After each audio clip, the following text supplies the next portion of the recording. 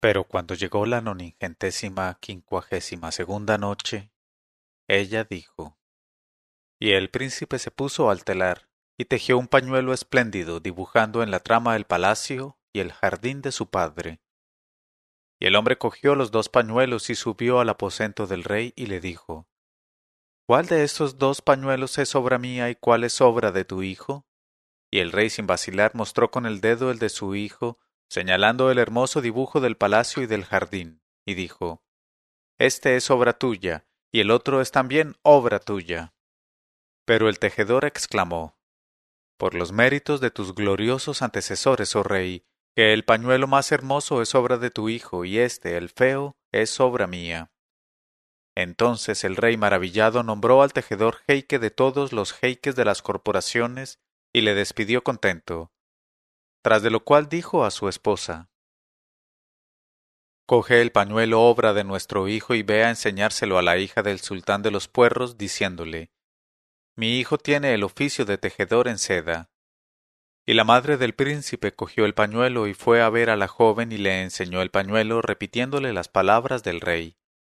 Y la joven se maravilló del pañuelo y dijo: Ahora me casaré con tu hijo. Y los visires del rey cogieron al cadí y fueron a hacer el contrato de matrimonio, y se celebraron las bodas, y el príncipe penetró en la jovenzuela del país de los puerros, y tuvo de ella hijos que todos llevaban en los muslos la marca del puerro, y cada uno de ellos aprendió un oficio, y vivieron todos contentos y prosperando. Pero Alá es más sabio.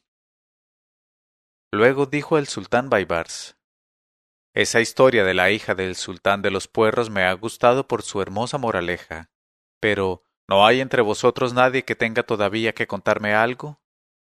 Entonces avanzó otro capitán de policía, que era el 11º y se llamaba Salah al-Din, y después de besar la tierra entre las manos del sultán Baibars, dijo: He aquí mi historia.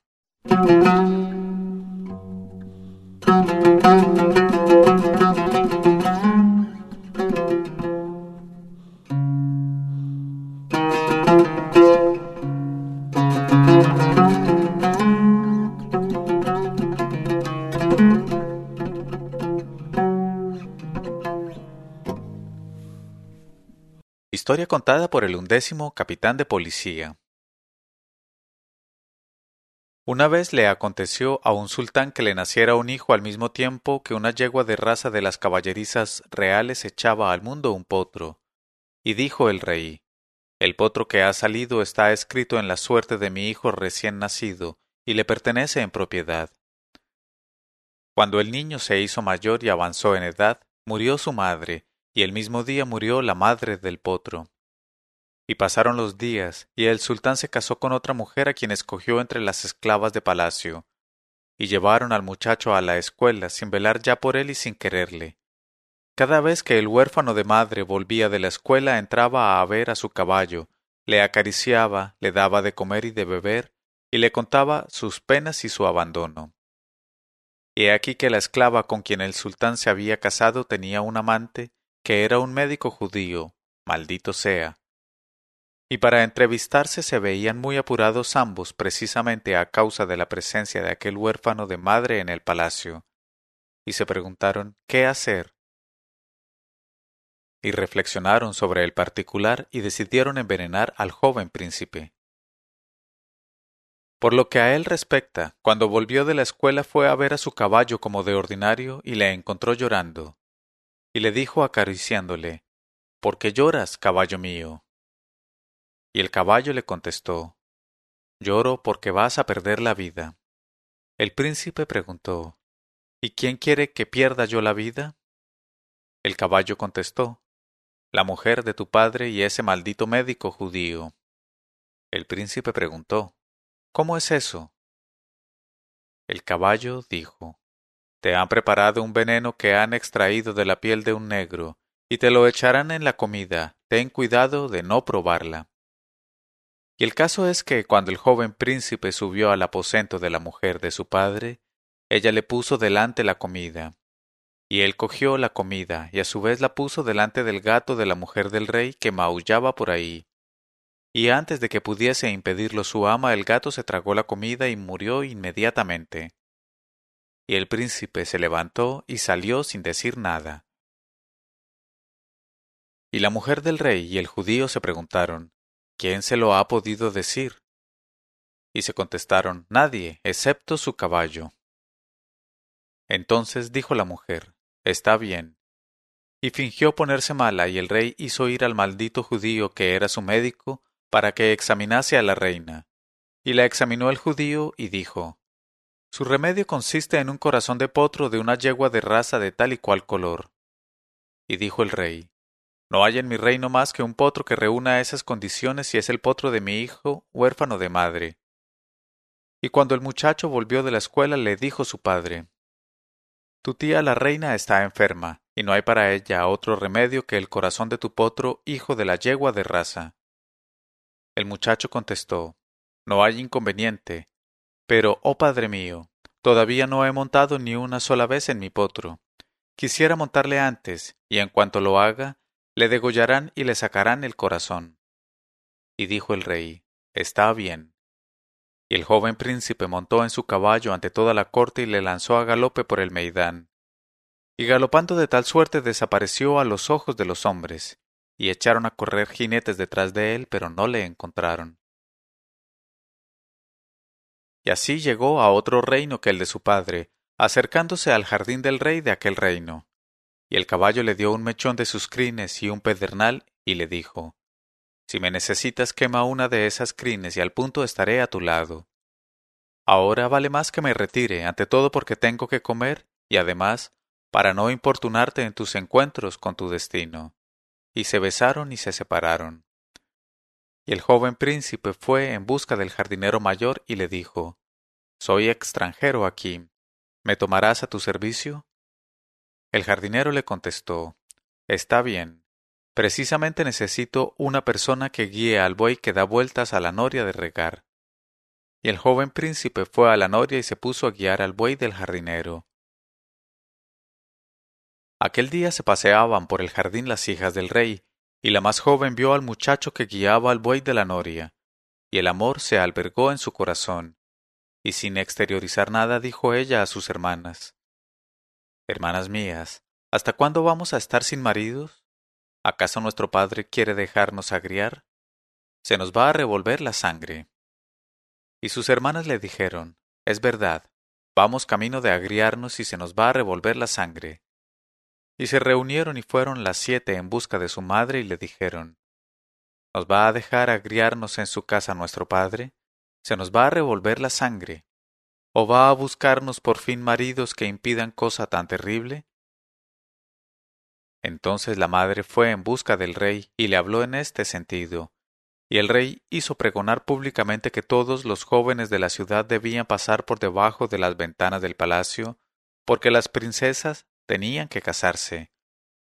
Y todos los jóvenes pasaron por debajo de las ventanas del palacio, y cada vez que le gustaba a uno a una de las hermanas, tiraba a ella sobre él su pañuelo. Y de tal suerte encontraron esposo de su agrado 6 de ellas, y se mostraron satisfechas. Pero la hija pequeña no tiró su pañuelo sobre nadie, y advirtieron de ello al rey, que dijo, ¿no queda nadie más en la ciudad? Le contestaron, no queda más que un muchacho pobre que da vueltas a la noria del jardín. Y dijo el rey, a pesar de todo es preciso que venga, aunque sé que no va a escogerlo mi hija. Y fueron a buscarle, y le llevaron debajo de las ventanas del palacio, y he aquí que sobre él cayó recto el pañuelo de la joven, y la casaron con él, y el rey, padre de la joven, cayó enfermo de pena. Y se congregaron los médicos y le recetaron, como régimen y remedio, que bebiera leche de osa contenida en un odre de piel de osa virgen. Y dijo el rey, fácil es, tengo 6 yernos que son heroicos jinetes, y no se parecen en nada al maldito del 7º que es el boyero de la noria. Id a decirles que me traigan esa leche. Entonces los 6 yernos del rey montaron en sus hermosos caballos y salieron en busca de la consabida leche de osa. Y el muchacho, casado con la hija menor, montó en un mulo cojo, y salió también mientras se burlaba de él todo el mundo.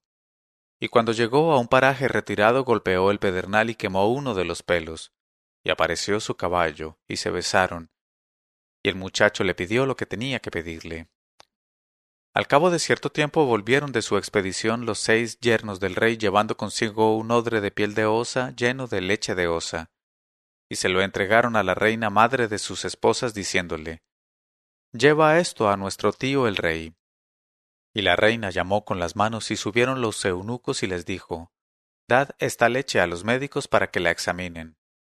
Y los médicos examinaron la leche y dijeron, «Es leche de osa vieja, y está en un odre de piel de osa vieja. Solo nocivo puede ser para la salud del rey». Y he aquí que de nuevo subieron los eunucos al aposento de la reina y le entregaron otro odre, diciendo, «Este odre de leche nos lo acaba de entregar un adolescente que va a caballo y es más hermoso que el ángel Harut». Y la reina les dijo, «Llévaselo a los médicos para que lo examinen». Y los médicos examinaron continente y contenido y dijeron, «He aquí lo que buscábamos, es leche de osa joven en una piel de osa virgen». Y se la dieron a beber al rey, que curó en aquella hora y en aquel instante, y dijo, «¿Quién ha traído este remedio?». Le contestaron, «Un adolescente que venía a caballo y es más hermoso que el ángel Harut». El rey dijo, «Que vayan a entregarle de mi parte el anillo del reino, y que le hagan sentarse en mi trono. Luego me levantaré y haré divorciarse a mi hija menor del mozo de la noria. Y la casaré con ese adolescente que me ha hecho volver del país de la muerte». Y se ejecutaron sus órdenes.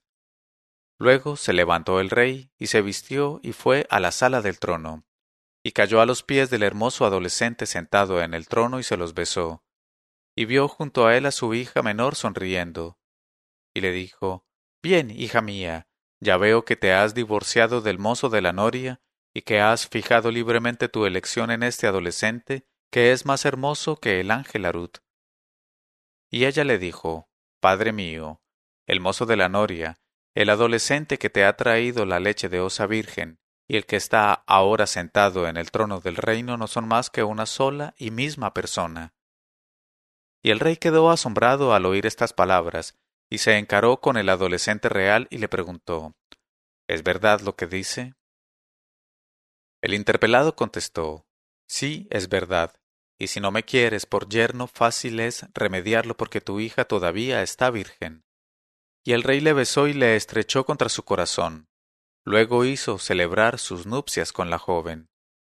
Y al llegar la penetración, el adolescente se portó tan bien que impidió para siempre a su joven esposa agriarse y tener la sangre revuelta. Tras de lo cual regresó con ella al reino de su padre a la cabeza de un ejército numeroso, y se encontró con que su padre había muerto, y que la mujer de su padre dirigía los asuntos del reino de acuerdo con aquel maldito médico judío. Entonces los hizo prender a ambos, y los empaló encima de una hoguera, y se consumieron en el palo, y se acabó lo concerniente a ellos. Loores a Alá que vive sin consumirse nunca. Y el sultán Baibars, al oír esta historia del capitán Salah al-Din, dijo, «Qué lástima que no quede ya nadie que me cuente historias parecidas a esta». Entonces avanzó el 12º capitán de policía llamado Nasr al-Din, quien, tras de los homenajes al sultán Baibars, dijo, «Yo no he dicho nada todavía, oh rey del tiempo, y por cierto que después de mí nadie dirá ya nada, porque nada habrá que decir ya». Y Baibars se puso contento y dijo, «Da lo que tienes». Entonces dijo el capitán,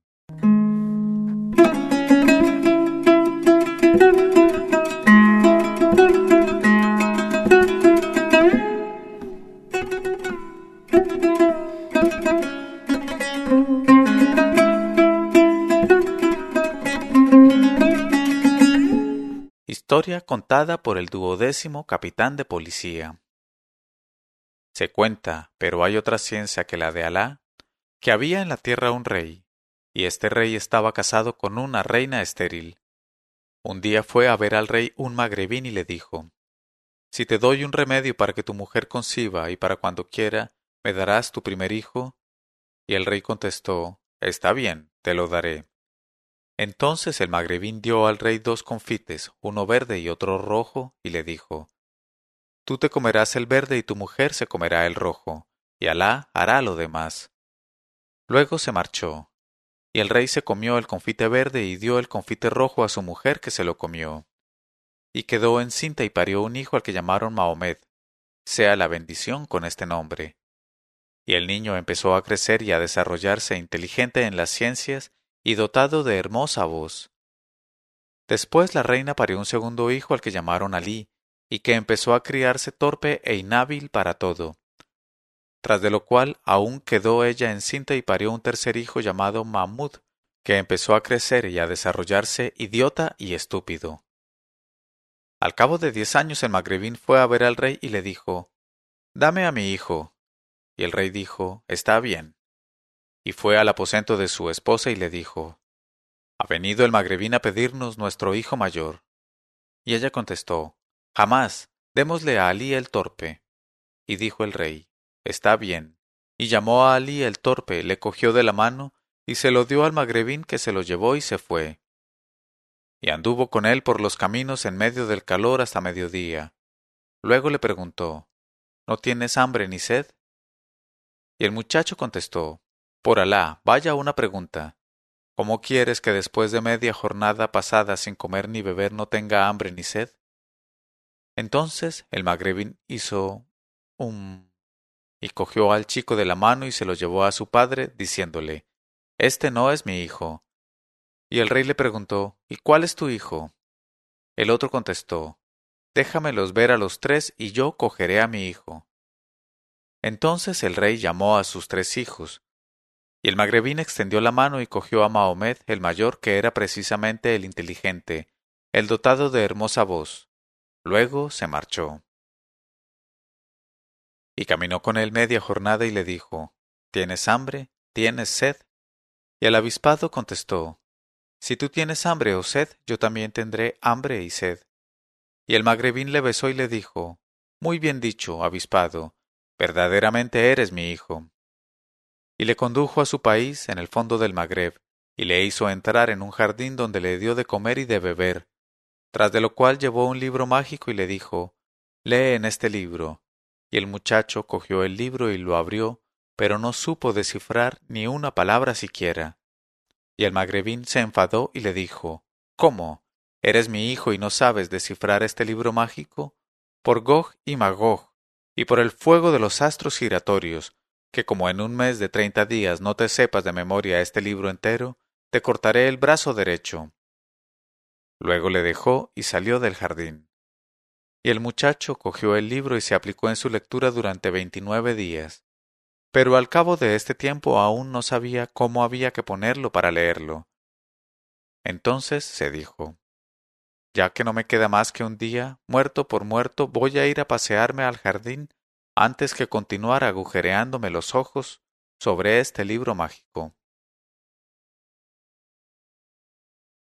Y se adelantó profundamente entre los árboles del jardín, y de pronto vio delante de él a una joven colgada por los cabellos, y se apresuró a liberarla.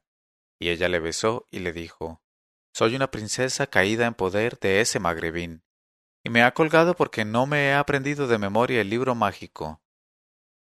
Entonces dijo él: También yo soy hijo de rey, y el magrebín me ha dado el libro mágico para que me lo aprenda de memoria en 30 días, y no falta para mi muerte más que el día de mañana. Y dijo la joven: Voy a enseñarte el libro mágico, pero cuando venga el magrebín, dile que no te lo has aprendido. Acto seguido sentóse ella al lado de él, le besó mucho y le enseñó el libro mágico.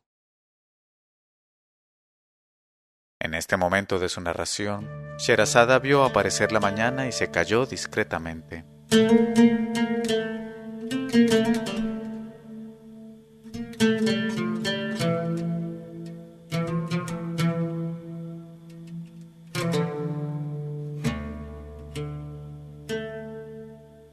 Leyó Mauricio Duque Arrubla.